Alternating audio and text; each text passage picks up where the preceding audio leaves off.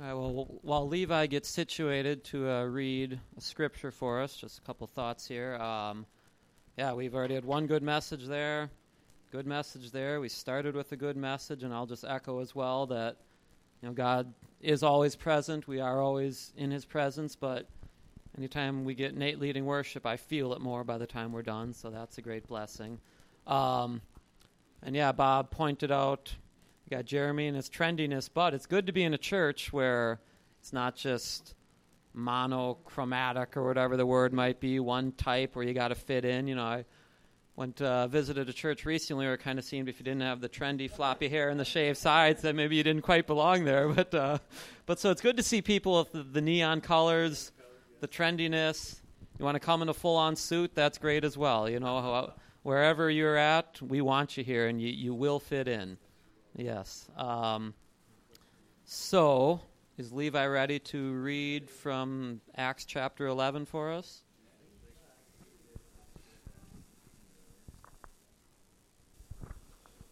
Now those who were scattered after the persecution that arose over Stephen traveled as far as Phoenicia, Syria, and Antioch, preaching the word to no one but the Jews only. But some of the men were from Cyprus and Cyrene, who when they had come to Antioch spoke to the Hellenists, preaching the Lord Jesus, and the hand of the Lord was with them, and a great number believed and turned to the Lord. Then the news of these things came to the ears of the church in Jerusalem, and they sent out Barnabas to go as far as Antioch. When he came and had seen the grace of God, he was glad and encouraged them all that with the purpose of the heart they should continue with the Lord. For he was a good man, full of the Holy Spirit and of faith, and a great many people were added to the Lord. Then Barnabas departed for Tarsus to seek Saul, and when he had found him, he brought him to Antioch. So that it was for a whole year they assembled with the church and taught a great many people. And the disciples were first called Christians in Antioch. Thank you, sir. All right, so that started out with talking about the people scattered by the persecution from Stephen. Without Steve Harris here, maybe I'll just quicken. Could also be pronounced Stephen, but he won't take offense if he's not here to hear it that way. So that persecution happened, and persecution is, by definition, a bad thing. And by definition, we've already heard Romans 8:28 is a true promise of God. So God takes a really bad, horrible, life-threatening, life-ending thing and uses it for good. If that persecution didn't happen, the Christians probably would have said, hey, we got a good thing here. Jerusalem's our home. Our family, our friends are here. We got a job. Why on Antioch? Maybe I'll take a vacation there for 3 days sometime, but I'm not going anywhere. And God knows that, and that's not a bad worldview to have, but it's not always God's worldview to have. He wants to shake us up, get us moving, and sometimes he knows that's got to happen through persecution. So God was up to something there, and look at the benefit. It cost Stephen his life, but if you asked him right now, hey, was it a worthwhile trade to lose your life that the gospel would spread around the world? Yeah. I mean, that's a pretty easy answer, right? And kind of hitting home a little bit in our culture right now, probably in our hearts and our minds, we kind of think like, boy, there's a lot of bad stuff happening in our world, by Muslim extremists. I wonder if we have any of those around here. I wonder what they might do, and I wonder what they might do. And, it would be a horrible thing if something bad happened around here due to that. But we have Amit living in this basement, going to church here, who, 2 years ago was a Muslim. And sometimes it's not persecution taking us out. Sometimes God's really merciful, and he says, hey, I'll take these people, I'll bring them to you. You don't even need to leave your Jerusalem. I'll bring the world to your door. So, I mean, how awesome is that here's now a brother in Christ, a dear friend with a great chuckle, and he is in the family when he used to not be. So let's just go worst case scenario. Let's say something really bad happens, and some of us are there at the mall that day when the bomb goes off. That's a great trade for Amit to be in God's family, for how many other Muslims to be in America hearing the truth of the gospel, being able to encounter Jesus and see him in his people, even if it costs us everything, we're still the winners. They're the winners. We're going to win together. God's going to win. So just a little perspective on things that are bad and are scary. And we need Romans 8:28, and we need God's eternal perspective to be able to think rightly. So Barnabas, being the encourager that he is, he hears, hey, guess what? The word spread. There's Christians up in Antioch now. So I got to go there. Got to check that out. So he saw the grace of God, and he was glad. There's a lot of things that should make us glad about each other. You know, people are fun. People are good cooks. All that kind of stuff. You know, it's fun to play tennis with people. That's good stuff. But hopefully what really attracts us to each other the most on the deepest level is, wow, I see God's grace in you. And that really, really makes me like you and be attracted to you. So I think that was Barnabas' heart. And so he was glad when he saw that, but then he didn't say, oh, hey, I see God's grace in you. I'm back to Jerusalem. Things are good here. No, what he did then is he exhorted them. And that, you always got to check what translation someone's going to read when you have them read for you, because the word in the ESV is he exhorted them to remain faithful to God with steadfast purpose. So when I read that on Tuesday, that kind of gripped my heart. Like, wow, that's a good thing to do, to exhort one another to remain faithful to God with steadfast purpose. But then, so I got thinking, okay, yeah, that's a good thing to do. And then God really touched my heart, 15 minutes later or whatever. It's like, wait a minute, that word steadfast, that comes up a lot in the Bible. And what other word is almost all the time following it? Steadfast blank. Love, steadfast love, exactly. And that's normally speaking of God. So I got to thinking, like, you know what? Don't exhort people to remain faithful and steadfast until you give them some great ground for that to grow in.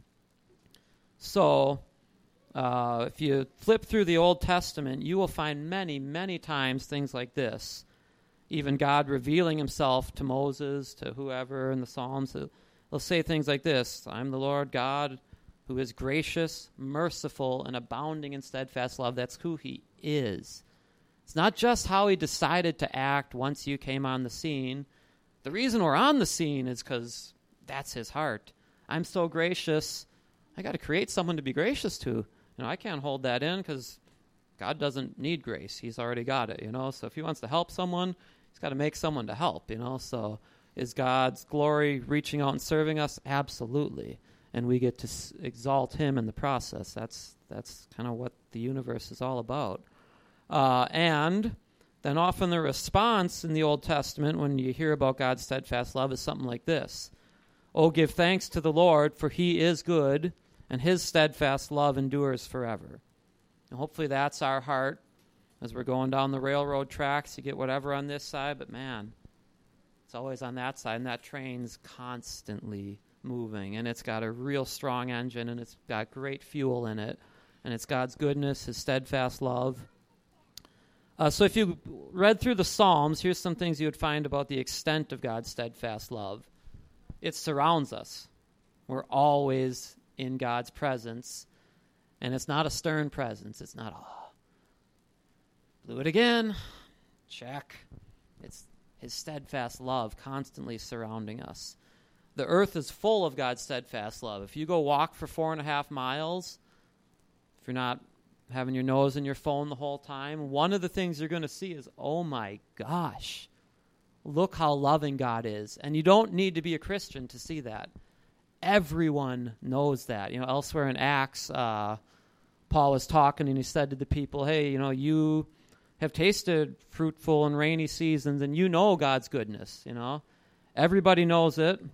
They try and hide it. They stuff it down because they do know he has standards. He does have check boxes. Thankfully, we can't, meet those requirements. We need Jesus. But people who don't want to go that route, they just stuff, I don't know God. God probably doesn't even exist. And if he does, who could know? Yeah, nature's pretty. Okay. Well, they're missing out big time. God's steadfast love, the earth's not just full of it. It extends to the heavens. You go on a trip to Mars sometime, which could happen. You'll be hurling through God's steadfast love the entire way there, and you'll probably realize it, because I bet it's pretty awesome out there. His steadfast love endures forever. It's never going to end. It's human relationships. Wow, I really like that person. They're awesome. They're okay. They're kind of getting on my nerves. Check the clock. Can I get away from them soon? But God's steadfast love never stops. And it never started. It's from everlasting to everlasting upon those who fear him. That's awesome. And the last thing about the extent of it is it's better than life. And what the psalmist said in Psalm 63 is, because your steadfast love is better than life, my lips will praise you as long as I live. So whatever great things you have in life, and we all have a lot of them, God's steadfast love is better than any of them. It's better than being alive. If we died today or in 50 years, we're going to say, wow, what I had was good, but now I'm in a position to more fully receive God's steadfast love, and this is better. So his love is the best thing we have going. So then in the Psalms, in light of that is God's steadfast love, you might say then, well, if he loves me like that, if it's always surrounding me, it's from everlasting to everlasting, it's the best thing in life, there should only be one track on this rail, right? It should just be good, bliss, ease. But that's not reality. So in light of God's steadfast love in the Psalms, there is a lot of requests made to God. God, because of your steadfast love, in your steadfast love, please do this, because I got a lot of problems. And I know your steadfast love is better than them, but I'm also banking on this. In your steadfast love, you want to relieve me from a lot of these problems. So you hear things like, in your steadfast love, hear my voice, answer me, remember me, help me, comfort me. Man, how about anytime you need comfort? Forget about food, forget about a hug from somebody. Those are good. What about God's steadfast love wrapped around you, engulfing you, holding you up, giving you strength? That's worth asking and crying out for. In your steadfast love, save me, redeem us, have mercy, deliver my life. But it's not just enough to have our lives delivered, it's give me life. Because if I don't have your steadfast love, I'm existing. I'm not living. I want life, and that's got to be in you. It's got to be in your love. Let your steadfast love come to me. It's got to be God sending it. We can't dig it up. We can't make it happen. And even when he sends it, we can't receive it on our own. So that's why the psalmist cried out, satisfy me with your steadfast love. It's coming and hitting me, but I'm such a fool. I'll neglect it. I'll miss it. I'll turn somewhere else. So God, work in my heart so that I take in your steadfast love, and I'm like, wow, that's exactly what I needed, and it's in the form I need right now. So that's the extent of God's steadfast love, requests based on it. There are also a lot of actions that would happen in the Psalms because of God's steadfast love. People entered his house in his steadfast love. Hopefully when we walked in that door this morning, we said, wow, God's love is in there. That's why I want to go. And it's God's love that propelled me there. God's love was with me as I was going in. They bowed down to his holy temple because of his steadfast love. They gave thanks to his name. It's good to give thanks. Too often we just take, and become so steady state. But hopefully you're like me, and sometimes you kind of get a jolt in your mind. You're like, wow, thank you. That, thing is it another rat? No. When I was at my friend's graduation, at where he was at, I was sitting and eating my sub sandwich, and all of a sudden this little birdie went and sat on my toe, and he was having problems trying to fly back up to his parents. And he sat up right up to my chin and go, will you please help me? And I was like, no, I'm not touching you. And he took a little piece of my bread and dropped it, and mom and dad were saying, get your butt up here now. And I see he's like asking for something. It's kind of cool. Kind of cool indeed, yeah. So even when our sub sandwich gets taken, we can rejoice in God's steadfast love and give thanks, yeah. And that's the next thing. It's not just, they didn't just give thanks to his name because of his steadfast love. They rejoiced and were glad. So, our mouth can lip service thanks, But man, when we actually experience and taste God's steadfast love, there's going to be real joy, real gladness that Thanksgiving is going to come out with. And it probably won't always just be said in a quiet tone. They sang aloud because of God's steadfast love. Hopefully what was driving us to sing 20 minutes ago was God's love.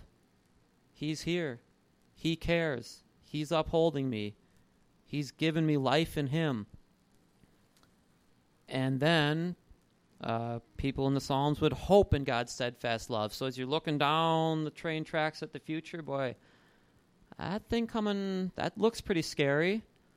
This thing that's been the caboose on my train for the last 20 years, man, I wish I could shake that. Well, we can hope in God's steadfast love that it's going to be enough. He's driving us in a good place. People in the Psalms trusted in his steadfast love forever and ever. So we don't just have a hope like, well, yeah, I could kind of see that it's possible that the track could turn and this could work out. It's a guarantee. It's a trust. It's rock solid. I know your love. I know your character. I know who you are. I absolutely am trusting in you. But it can't end there. We can't just get me, God, I'll praise him, that's good. Got to call others into it. That happened in the Psalms a lot. They would call others to thank God for his steadfast love. And sometimes the way they would do that would be in a psalm. So one psalm in particular came to mind.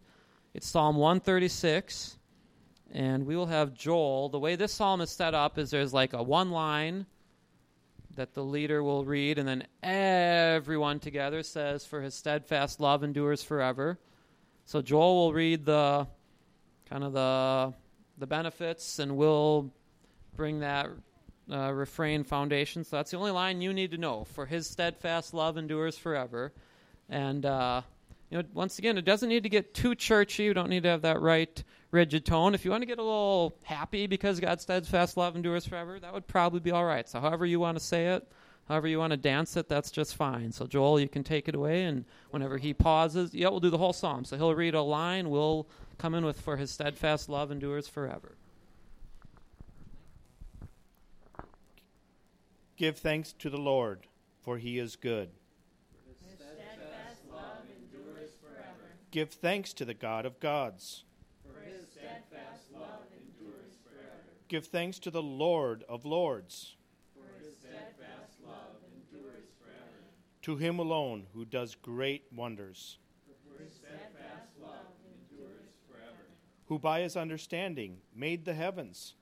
For his steadfast love endures forever. Who spread not the earth upon the waters. For his steadfast love endures forever. Who made the great lights. For his steadfast love endures forever. The sun to govern the day. For his steadfast love endures forever. The moon and the stars to govern the night. For his steadfast love endures forever. To him who struck down the firstborn of Egypt. For his steadfast love endures forever. And brought Israel out from among them. For his steadfast love endures forever. With his mighty hand and outstretched arms. For his steadfast love endures forever. In him who has divided the Red Sea. For his steadfast love endures forever. And brought Israel through the midst of it. For his steadfast love endures forever. But swept Pharaoh and his army into the Red Sea. For his steadfast love endures forever. To him who led the people through the wilderness. For his steadfast love endures forever. To him who struck down great kings. For his steadfast love endures forever. And killed mighty kings. For his steadfast love endures forever. Shion, king of the Amorites. For his steadfast love endures forever. And Og, king of Bashan. For his steadfast love endures forever. And gave their land as an inheritance. For his steadfast love endures forever. An inheritance to his servant Israel. For his steadfast love endures forever. He remembered us in our low esteem. For his steadfast love endures forever. And freed us from our enemies. For his steadfast love endures forever. He gives food to every creature. For his steadfast love endures forever. Give thanks to the God of heaven. For his steadfast love endures And we don't want to be heretical and add to the scriptures, but, we kind of had some time earlier where people shared, kind of something they were thankful for. So here's kind of another chance. If you have another verse that you could add to Psalm 136, if you just want to say that right now, maybe God sparks something else in your heart in this last stretch of time, and we'd love to hear that and rejoice with you. If not, we can keep going here. So give you a few moments if something's coming up.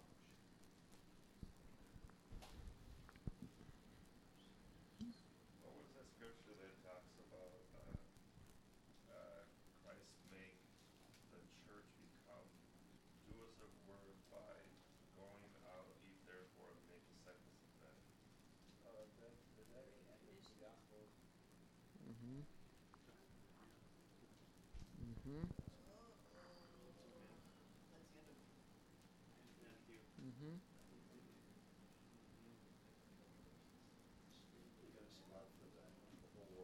Yep. Well, and in that Great Commission, Jesus says, teach them everything I've commanded you.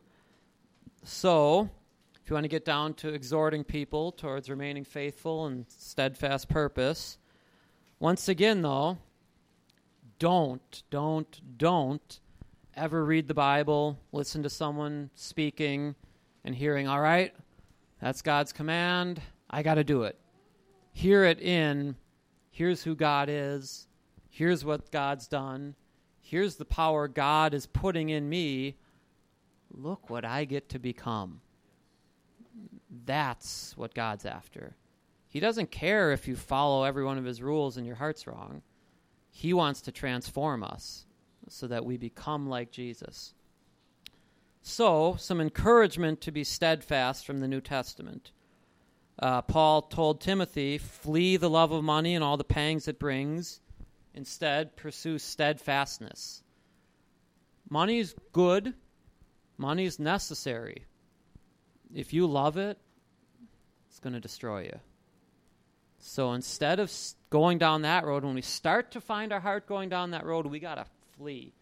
We got to turn the other way. And just as much as we wanted money, we got to say, I want to be steadfast.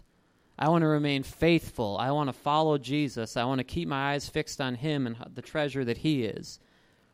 At the end of his great chapter on the resurrection, Paul wrote to the Corinthians, therefore, because the resurrection is true, because you're going to live forever in a new glorified body with Jesus and with each other, be steadfast, immovable, always abounding in the work of the Lord, knowing that your labor is not in vain.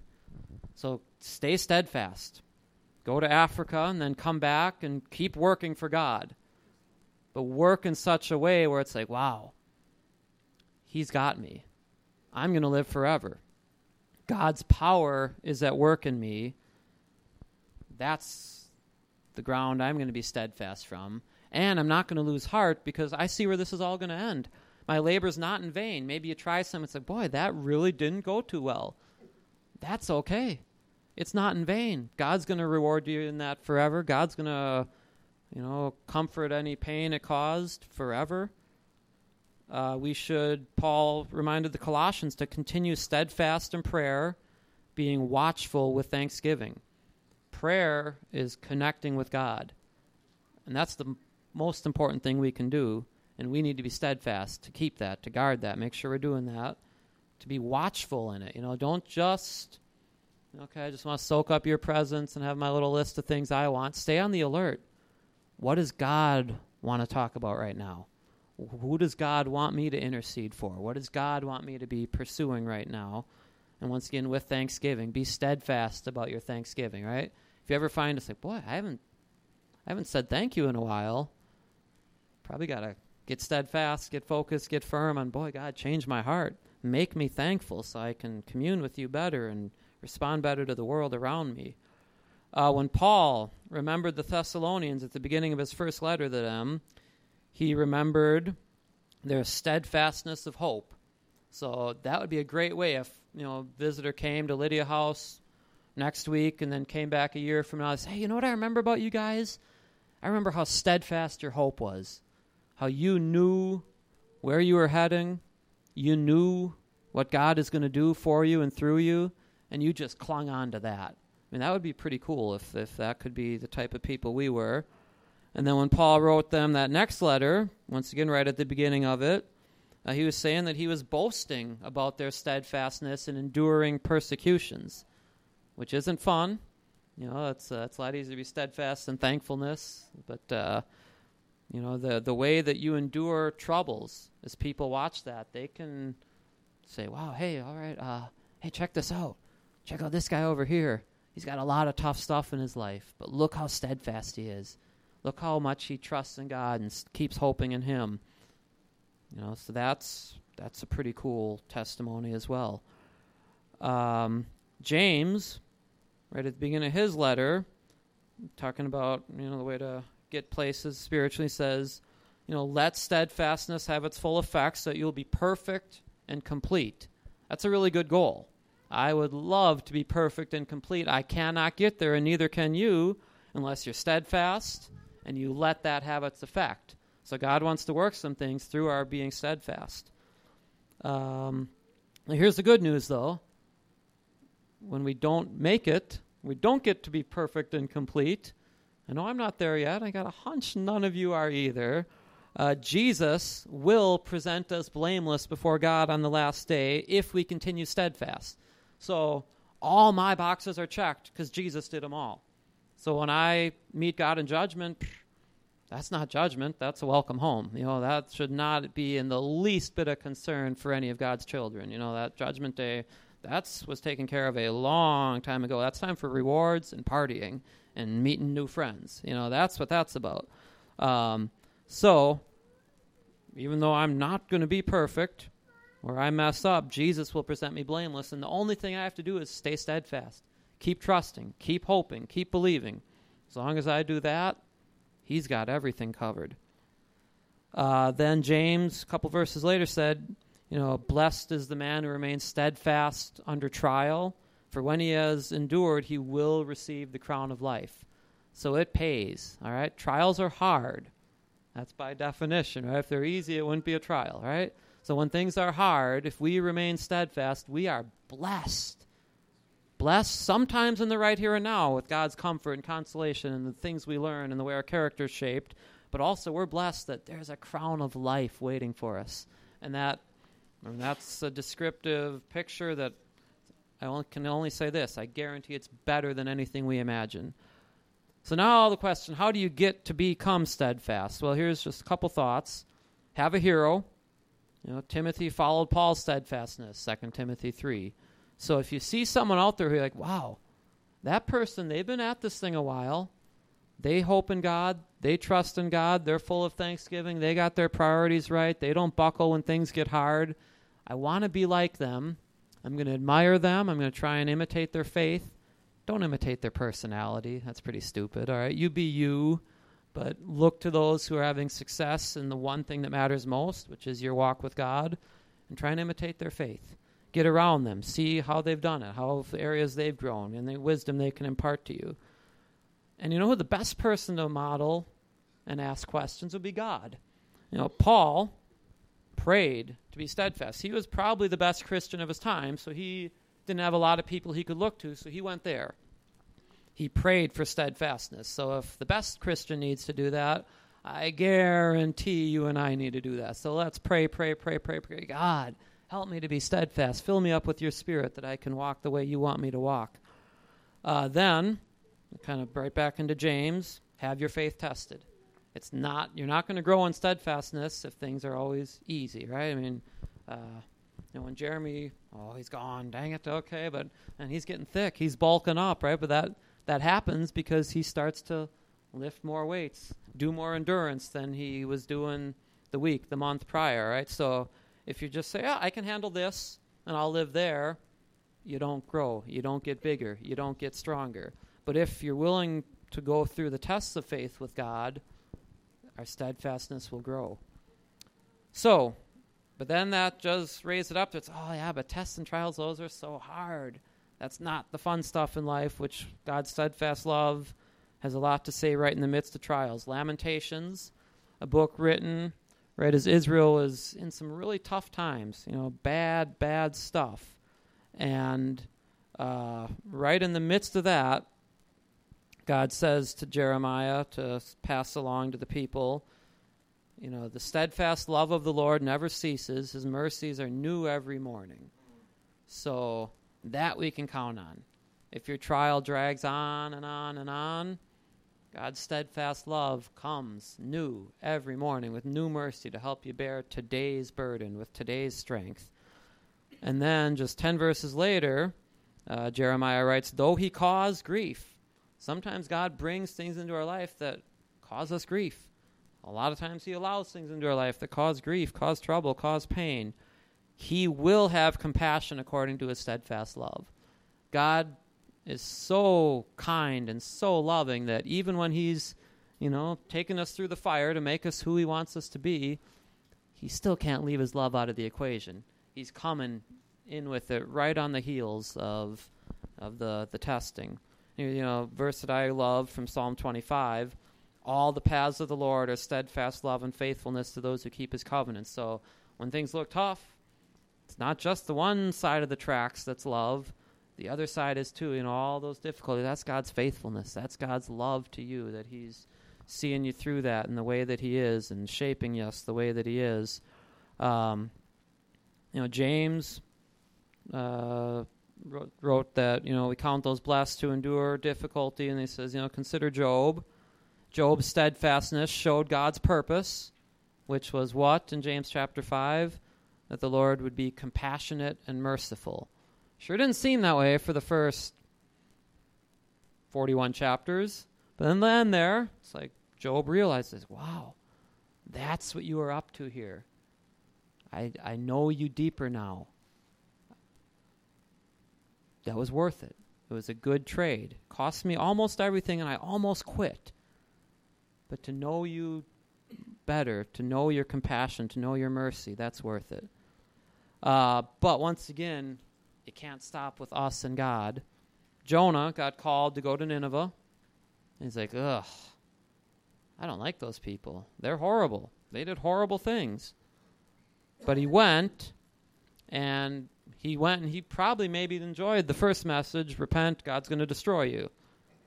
And then, they did it. They repented, God didn't destroy them. And then Jonah said to God, he said, well, I know who you are. I know you're merciful and gracious, and that in your steadfast love you'll relent and not bring destruction. So that's our hope for everyone we care about who's not in the family right now. Every person we bump into out on the street there, God has steadfast love for all those people.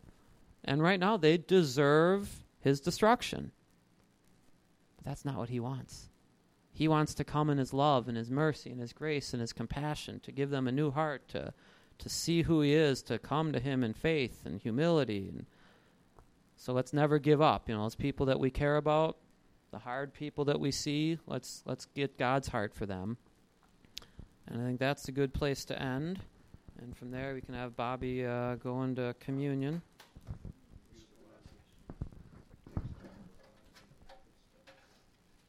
Well, I was certainly strengthened by Joe's message.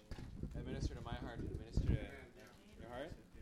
Something I want to do too, we have some teenagers in our community, and oftentimes we don't hear their voices.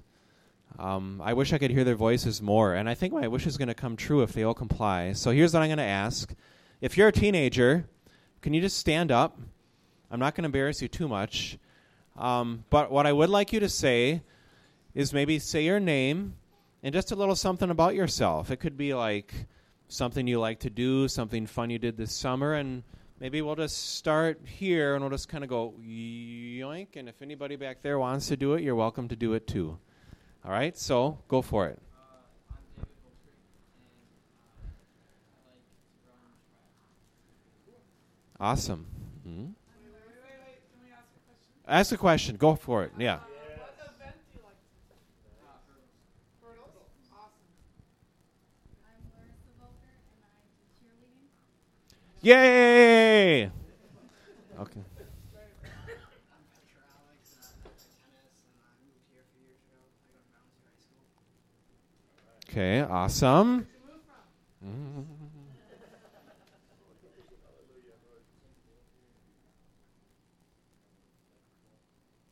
that your football? Okay, I like this.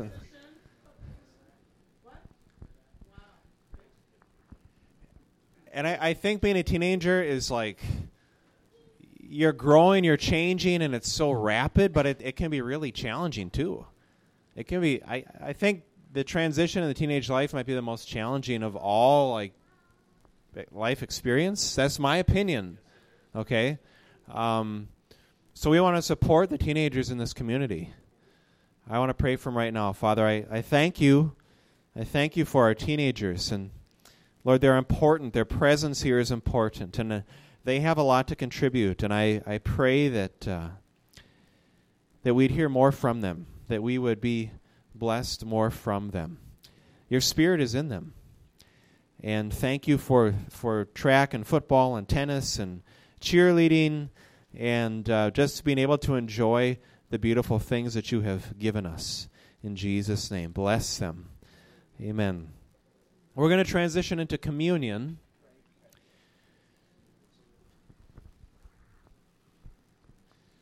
We partake in the grace of God when we partake in the symbols, the elements, the broken body and shed blood of Jesus Christ. It is a means of grace. Having Nate lead worship is a means of grace. Having Joe preach is a means of grace. There are many means of grace where God uses a person or a thing, the cracker and the grape juice, as a vessel to release blessing, life, and transformation into us. Some people take communion and be healed, literally be healed. That happens. Some people take communion and they're delivered. Okay, it's a very deep, beautiful, intimate thing. An opportunity to meet God in a beautiful way. Well, it says here in 1 Corinthians, "For I have received of the Lord that which also I delivered unto you, that the Lord Jesus, the same night in which he was betrayed, took bread, and when he had given thanks, he brake it and said, Take, eat, this is my body, which is broken for you. Do this in remembrance of me. After the same manner he also took the cup, when he had supped, saying, This cup is the New Testament in my blood.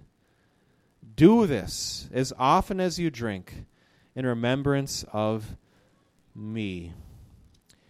So what I'm going to ask, there's 2 stations here. You just go to the station nearest you, grab the elements, sit down, and reflect.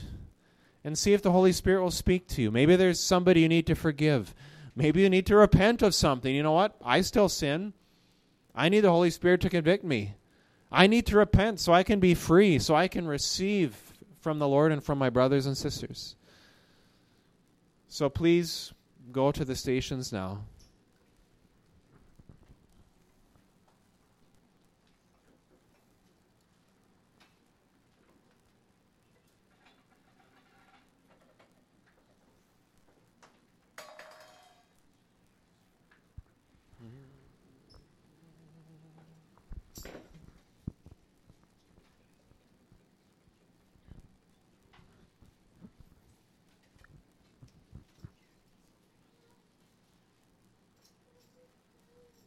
What can wash away my sin?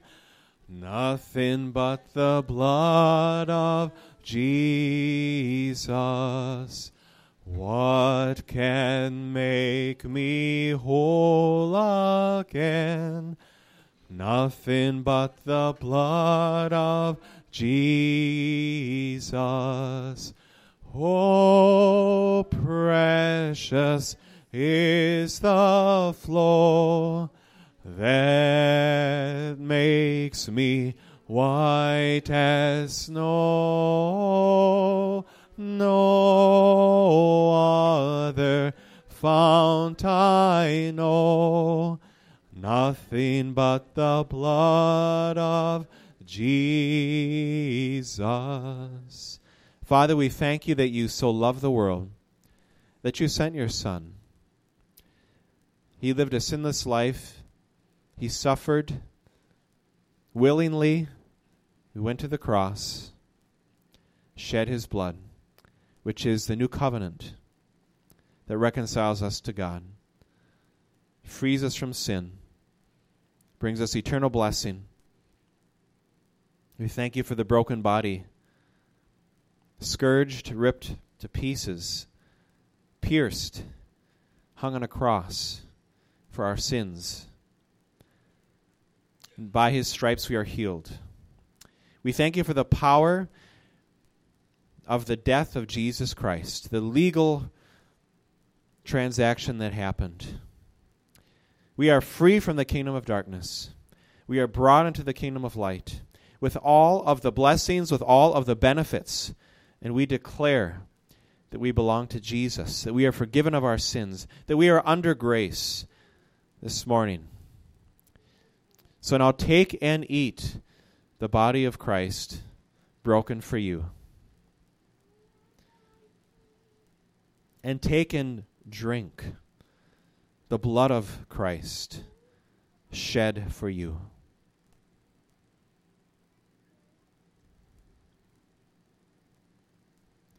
And I believe God is going to bring some blessing, some healing, some strength this morning. We'll just join as we sing, Amazing Grace, how sweet the sound that saved a wretch like me. I once was lost, but now I'm found. 'Twas blind, but now I see. The Lord bless you and keep you. The Lord make his face to shine upon you. The Lord lift up the light of his countenance upon you and give you peace. In the name of the Father, and of the Son, and of the Holy Spirit. Amen.